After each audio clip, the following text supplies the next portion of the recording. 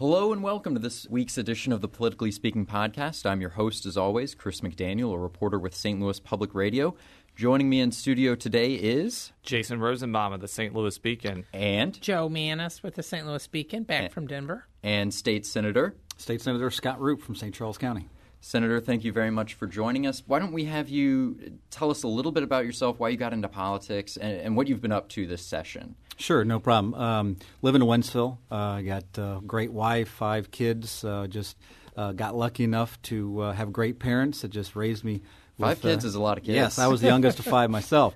And so just early on, they just kind of instilled in that public service and giving back. And I was elected to the Missouri House in 2002. I got into politics because a family friend was a judge when I was a kid, and I loved stapling the signs and going to the parades and passing out candy. And then when I got into high school, I had a great teacher that taught a college credit course on political science, taught all ideologies, taught, everything from communism to fascism to conservatism, and learned that there's 7 answers to one question depending on what your ideology is. Went to Mizzou, got involved in college Republicans, volunteering on campaigns, came back, started 3 small businesses, had the house with the picket fence and baby on the way, and thought now's the time to get in and reach a dream, and ran for state rep at 27, won 2 terms, state senator resigned, the party asked me to be the senator, had 3 elections for state senate in 8 months. And I remember that. Yeah, and I was reelected. You were part of the John Dolan butterfly effect. Yes. He's the Ashton Kutcher of Missouri politics. Because if he wouldn't have resigned, you wouldn't have become a senator. Bob Onder wouldn't have become a rep. If Bob Onder wouldn't have run for Congress, Gatchenberger wouldn't have become a rep. That's true. Yeah. It's This the wonderful sounds like title baseball. of the Ashton Kutcher of Missouri politics. Not him, John Dolan. Yeah. And John is not that good looking. So. Well, if we're going to talk a little bit about what you've been up to this session, we should say Joe and I were at the governor's speech at the RCGA this afternoon, and you did get a shout-out for your work on the Second Injury Fund. Right. Which I think universally is seen as one of the big successes of session. But knowing from talking with you earlier this session, this was an interesting bill that came together. How did this finally get passed in your view? And tell us a little bit about the problem that's been existing for a while. The problem was that you injured workers that already had a pre-existing condition, another injury or whatever. We started this program back in the 1920s, 1930s, and basically if someone had a pre-existing condition or if they had been hurt in the war or something, they weren't most likely going to get hired because if they became totally disabled, the whole disability is on the employer. So they came up with this second injury fund that all the employers voluntarily paid into, and to have a set aside money for someone was hurt. Well, the problem happened, and with the economy went down, so you had less people with jobs, so you had less people paying in. We had capped the amount of money going into the fund at 3%. And so all of a sudden, and you have high unemployment and things, the fund went bankrupt. It's been bankrupt for 5 years. There's no money to pay injured workers. And so we've tried to fix it, and nobody could get it done. And so finally it got to the point where the Attorney General couldn't settle cases. He had no money. So now we have a backlog of 30,000 cases that are sitting there that need to be adjudicated, and people that have already been awarded money haven't gotten any payments. And so it really was a black eye on the state of Missouri and on business and on labor and on the state, and it needed to be fixed. And finally this year, after 4 or 5 years of trying, we got it done. So what were some aspects that your bill had that you wanted to point out that changed how the Second Injury Fund worked and also changed the workers' compensation system? Well, and why were you successful when the last 3 or 4 years has been efforts and they died? What was different this time? Well, what was different this time is in the past, what I always like to say is, the hall walkers or the lobbyists or the interest groups, they tried to get the perfect bill of that everybody liked. And when you're dealing with this big of a problem, you're never going to make everyone happy. So you get an agreement, and then one group would say, no, we don't like this, and it'd fall apart. And so year after year, it would fall apart, and you could never get it done. So this year, we just said, you know what, we know what you want, and we're going to regain control. We're going to do what the voters elected us to do, is to make tough decisions. So I listened to everybody. I listened to the labor groups. I listened to the trial attorneys. I listened to the business groups and said, what would you like to see? And then we shut the door. And then we got to work. We started figuring out what could we do, what's politically possible. Then we just rolled out a bill, and my colleagues were great. They stood behind me and said, you got to fix. We can get this done. It passed 31-1 out of the Senate or something like that. And so we would have never gotten it through the Senate by, showing our hand early and allowing all the interest groups to go nitpick it, because what happened was it goes down to the other side of the building. It sat there for 2 months while everybody just tearing it apart. We don't like this. We don't like this. And that's what took another 2.5 months to try to get it across the finish line. But really, we just regained control of the process. That is my opinion of why it worked this year and it hadn't in the past. Okay. Now, everybody's known that the Second Injury Fund was bankrupt for multiple years, but there was an audit in November or December, sometime this winter, that confirmed it. Do you think that added a lot of pressure, or did it just confirm what everybody? It just confirmed. I mean, I'm the chair of the Small Business Committee, and we heard this bill every single year, and it became a joke. It was like, well, this year we're really broke, then the next year we were really broke, and then we were we all knew we were broke. That just the interest alone on the payments that we owed people went up $14 million last year. And that was just the interest. So it was as we're getting into a bigger hole. Are there any other major issues this session that you feel good about that you were involved in? This one was the biggest one because I think it hit everyone. I mean, it hit every individual worker. It hit everyone. There was a lot of others, successes here and there, but it kind of depends on, what you're interested in, But on an overall encompassing something that affected every Missourian can get hurt. Every Missourian that's working. This was probably, the biggest thing, that got done. Okay. Well, now shall we shift to the elephant in the room? Yes. Let's shift. Well, let's talk a little bit about the school transferring situation. Your district encompasses some of that area, and I was at the Francis Howell meeting that was last week, where there were nearly 3,000 parents there for about 3 hours. Many of them were very upset. One of the school board members toward the end of it, and I don't have the quote in front of me, and I don't have the name of the school board member, but he essentially said there's been a lot of talk about school choice in the previous years, and he says this is school choice. You're looking at it. Do you agree with that sentiment, that this is what it's all about? Well, I wouldn't say that the situation we're in is school choice. You had a school district that chose and said, if you're not going to come here, then this is the only place you could go. And they picked a place that was 34 miles away that passed up 74 other schools on its way. I firmly believe it was designed so that not that many kids would make that choice. A lot of people. And when you look at 34 miles, that's if you're the last person to get on the bus and the first person off. So I think when they publish the bus schedules, and you're looking at, okay, am I going to get my fourth grader up at 4:30 in the morning so he can be on the bus for an hour and 30 minutes? I don't see it happening. So that is not school choice. School choice is, I actually have a real choice. I can go here, I can go here, I can go here, I can go here. This is just the place where Normandy picked that they would pay for the transportation to that school. Now, but when I talked to you about this a couple weeks ago, you were saying, because there was already some state legislators in the House side saying, we're going to have to do something, we're going to have to change the law or something, and you were saying, well, this is how the law is. This is what the law calls for. Do you see a serious effort next session to change the law, or do you think, as far as allowing this type of transfers, or do you think there's something else that should or could be done? Well, I think some people are going to try to just undo it. They're going to say, well, you can't do that. This law has been on the books for 20-some years, and it was supposed to be the nuclear option that a school district would never let their school get to this point for this to happen, but a lot of the school districts didn't see that as a deterrent. So I think some of the things that should be and will be addressed next year is, can they pass up 74 other viable schools and pick one that is so far away? Should it be should they have the option to do all of them within there? Should it be much more open rather than picking just one or two? So then it doesn't give the incentive to, well, we're going to give you this false sense of an answer, but no one's going to choose it.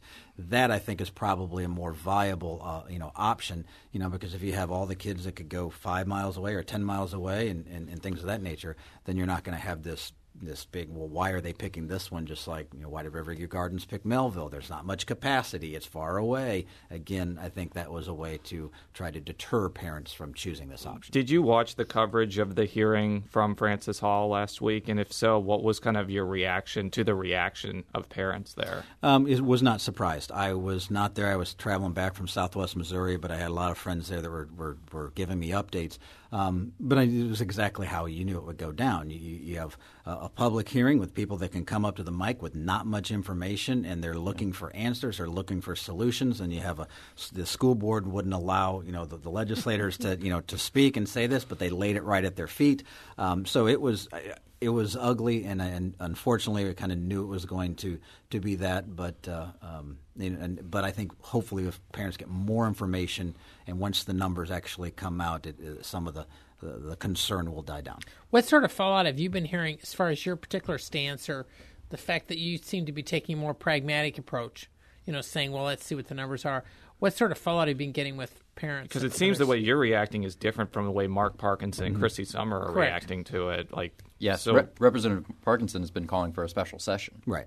And also they're right in the heart of it. I have 3 other school districts in my district, so I have to take a more of a larger approach to it. But I've been someone all along since my career as a state rep has been very pro school choice, very give parents options. We got to fix these failing school districts. It's only going to get worse, and the more that DESE doesn't do anything, that's just you're failing generation after generation of child.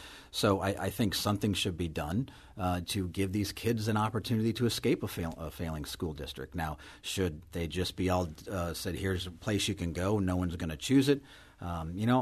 Last year, the negotiations on trying to get a Turner fix or something to that broke down from what I had ascertained was due to the school superintendents and their organizations thought they were going to win the lawsuit. So they didn't really need to negotiate because they're like, we're not going to have to deal with this. That didn't work out that way. So I think you're going to have school reform in order to get this done, which is much needed because just the status quo is not working and we're continuing to fail generations of children. And that's not how I want to leave the Senate. And how hopeful are you that there could be some sort of education reform next session? Because that's asking a lot. It is asking a lot, and I think it's going to be an uphill battle. I mean, you look at the education watered-down package that they tried to get through the House that failed, and then they brought it up for later on, and then they kept the board open for 30 minutes trying to get the vote, and it failed again.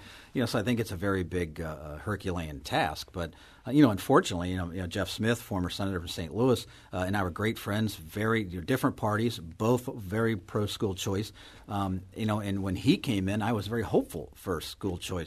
But it seems in the last several years we've gone backwards on that issue for a variety of different reasons. So I'm very skeptical that something can be done. But I always try to underpromise and overperform. So, how do you think these schools should be chosen, as far as the accredited school that the students who go to the unaccredited school will be bused to? I think they should have the option to go to any school district that touches their district or within the same county or what have you, or set a mile limit or something. But just give them the choice to go to any one they want. Now, the governor said today, he reaffirmed what he'd said last week or so, was that he was not going to call a special session. And he said one of the reasons he wasn't was because there needed to be consensus. He said that a special session only works if there's consensus, and he said there obviously isn't consensus. I mean, do you have any thoughts about whether or not there should be a special session or not? Well, I mean, special sessions are called when you already have the solution. Right. That's why a special session is. You don't go up there and try to figure out as you go. It's we have the solution. Let's get it up, go through the processing, and pass it. And I think you're correct. There isn't a solution, because you're now with this hitting Francis Howell School District, it's hitting a whole different constituency than it has in the past. It's going to happen in Blue Springs. There's about 14 other school districts that are really close. So it's going to continue to start, becoming a bigger issue across the state. And until that happens, you'll get consensus at that point. But right now, if you're not in St. Charles County, if you're not in Francis Howell, or if you're not in Melville School District, and you're over in Johnson County, you're like, oh, how does this affect me? So you weren't at the meeting, but you said you had some friends there who filled you in. What do you think is at the heart of why all of these why so many parents are so angry and afraid about these incoming students? No, I think it's probably just fear of the unknown. I think it is fear. Okay, I have a great school district that has had problems in the past, and they've built it up and got their financial footing, and it's doing very well. And what's going to happen? Why did the other school district fail? Was it is it the test scores? Is it the failure of the administration of the school board? So parents just don't know. All they know is their child's education is going to be impacted in some way, shape, or form. Positive, negative. People don't like change. People fear change. And when something is all of a sudden just thrust on them, they don't know. People's initial reaction is to, if they're not up on it, they're down on it. And it's just the fear of the unknown. Well, we're going to take a quick break while we switch studios, but we will be back. And we're back. Sorry about that short break. We had my coworkers were pounding on the door with pitchforks and fire. We had to get kicked out of the studio and go into a different studio. With only 3 mics, but let's pick it up. Jason, I think you had a question or two. Yeah. We've had Senator Lamping in the studio a few weeks ago, and he talked about how ethics reform for him is going to be a big issue. It might end up being his last year because he seemed to say that he's unsure of whether he's going to run for re-election.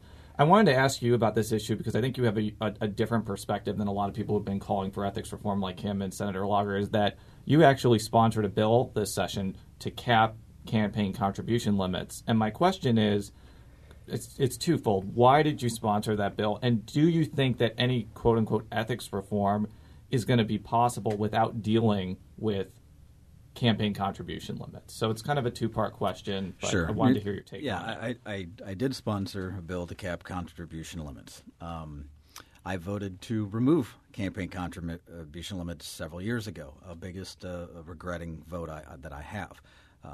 Back then, there's no way I anticipated one individual getting a $100,000 check, what's the record? $384,000 check for one person. You just didn't think that was going to happen. I thought, maybe you might get a corporation or something that donates $25,000. Because we were living in an era of $675. So I woefully underestimated the amount of money that has started to flow into the campaigns, and I just don't think it's helped the system. I think it's hurt the system. When you can have a handful of individuals that can just pretty much underwrite one candidate. Why should that candidate, reach out and learn about other areas of the state, reach out to different types of people and different types of voters when all they have to do is just make 1 or 2 or 3 or 4 people happy in the state. So I think that it looks bad, it smells bad. If someone gives you $500,000 in one check, you're gonna take their call and you're going to listen to what they say, and so human nature takes over. So I just think that it needs to be reined back in just for the integrity of the system, just so it passes the smell test with the voters, because there's enough voter distrust out there of elected officials, and this doesn't help. Do you think that the legislature can deal with this issue, or is it going to have to probably go through the ballot because there's a lot of Republicans and some Democrats? If you recall, in 2008, Tim Green was a big Tim Green sponsored the amendment. But do you think it's going to be through the ballot where this happens, or do you think the legislature can deal with it? I do not think the legislature will be able to deal with it. I think that the only way the legislature will deal with it is if there is the threat of an initiative petition and the limits are predominantly very low. Yeah. The limits that I put in were something of $5,000 or $10,000 for a state senator, $5,000 for a state rep, and I think $25,000 for a statewide official. So I had some pretty large limits to campaigns are expensive. But I think if an initiative petition comes in, it'll be much lower than that. So the only way that the legislature would want to act would be out of, oh my gosh, if we don't do something preemptive, then there's an initiative petition that's probably going to bring it into much lower limits. 20 years ago, that actually is what happened, because the only reason we got the campaign donation limits to begin with was that there was an initiative petition to get limits on there, and then in fact the legislature approved something, then there was lower limits that were approved at the polls, and that's what subsequent led to years and years of litigation. But I always thought it was interesting because now Senator Roy Blunt was actually one of the leaders of the original effort to get campaign donation limits, and it was his son who signed the law to get rid of them. Yeah, and it is something that that if an initiative petition comes out, it's going to be extremely hard to beat. It'll pass with 75% of the vote. I think the people want campaign finance limits. You can make the argument that it's my individual freedom. I can give whatever I want. And I listened to that argument, and I voted that way.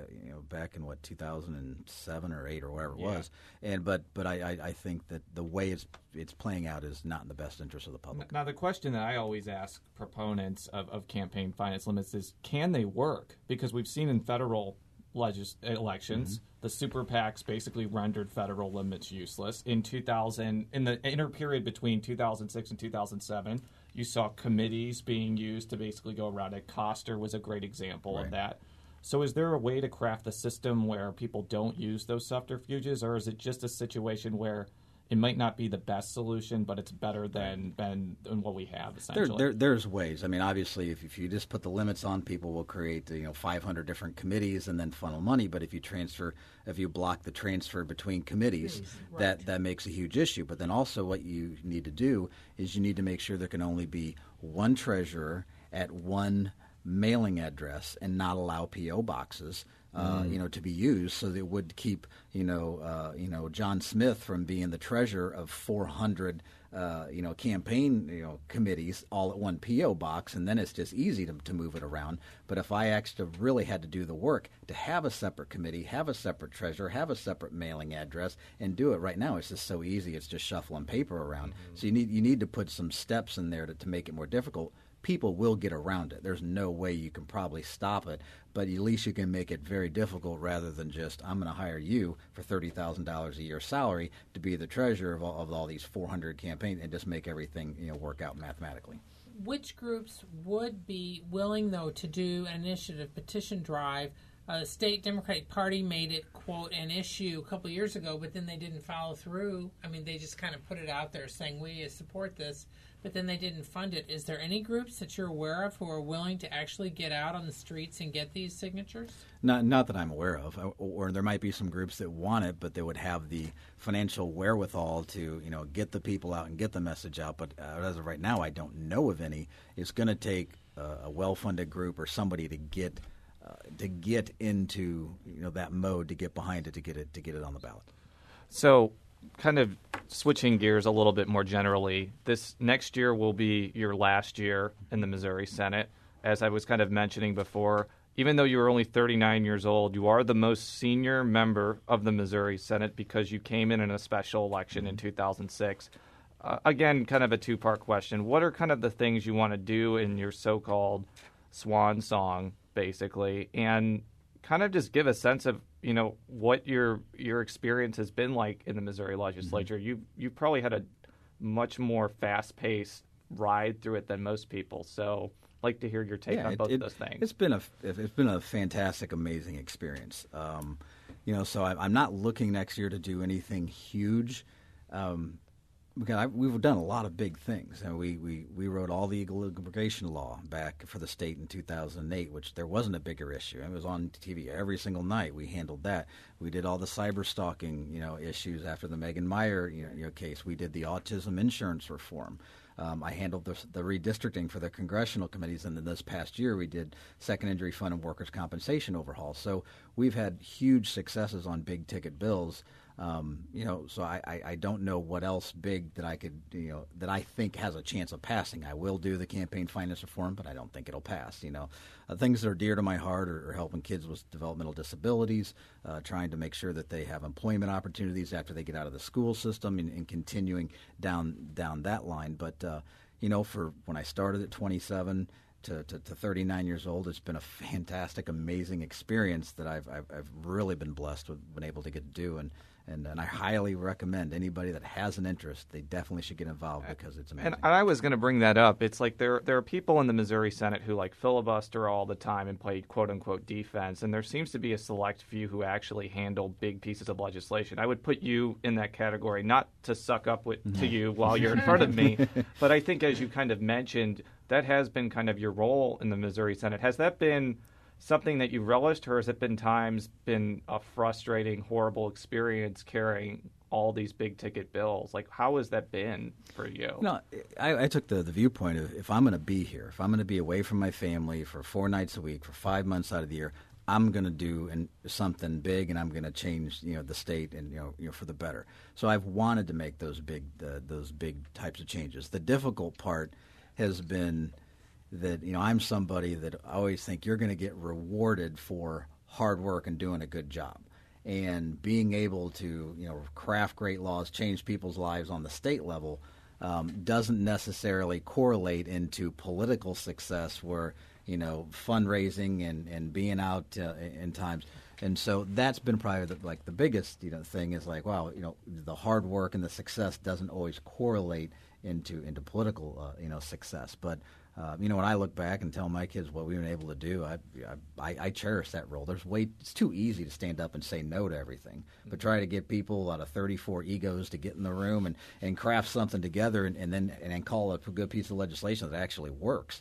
That's a much bigger accomplishment. You chaired the special committee in 2011 that was dealing with some of the Medicaid proposals, the healthcare exchanges. Mm-hmm. You're doing those hearings around the state. As you know, nothing happened. Do you think anything will happen in your last year, or do you think that's kind of a dead issue? I still don't see it happening. I don't think with the personalities that are there, unless there is some type of massive reform bill that can come together, that can bring people along. I just don't see how, if it's just expansion of Medicaid, if it's just putting together a health insurance exchange, which we're not going to do as a state, it's already passed.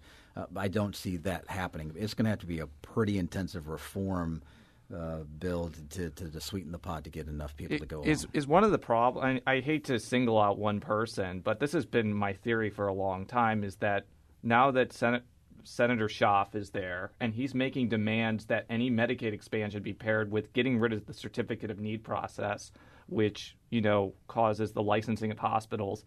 Is that going to be like an insurmountable barrier to doing anything? Because he's used that similar argument to kill smaller Medicaid expansions in the past when he was in the House. Is that a major concern of a lot of people in the Senate, that may happen? Or is that just kind of a tertiary issue? It's a tertiary. I mean, I think CON, there's enough people that would say, let's just get rid of it.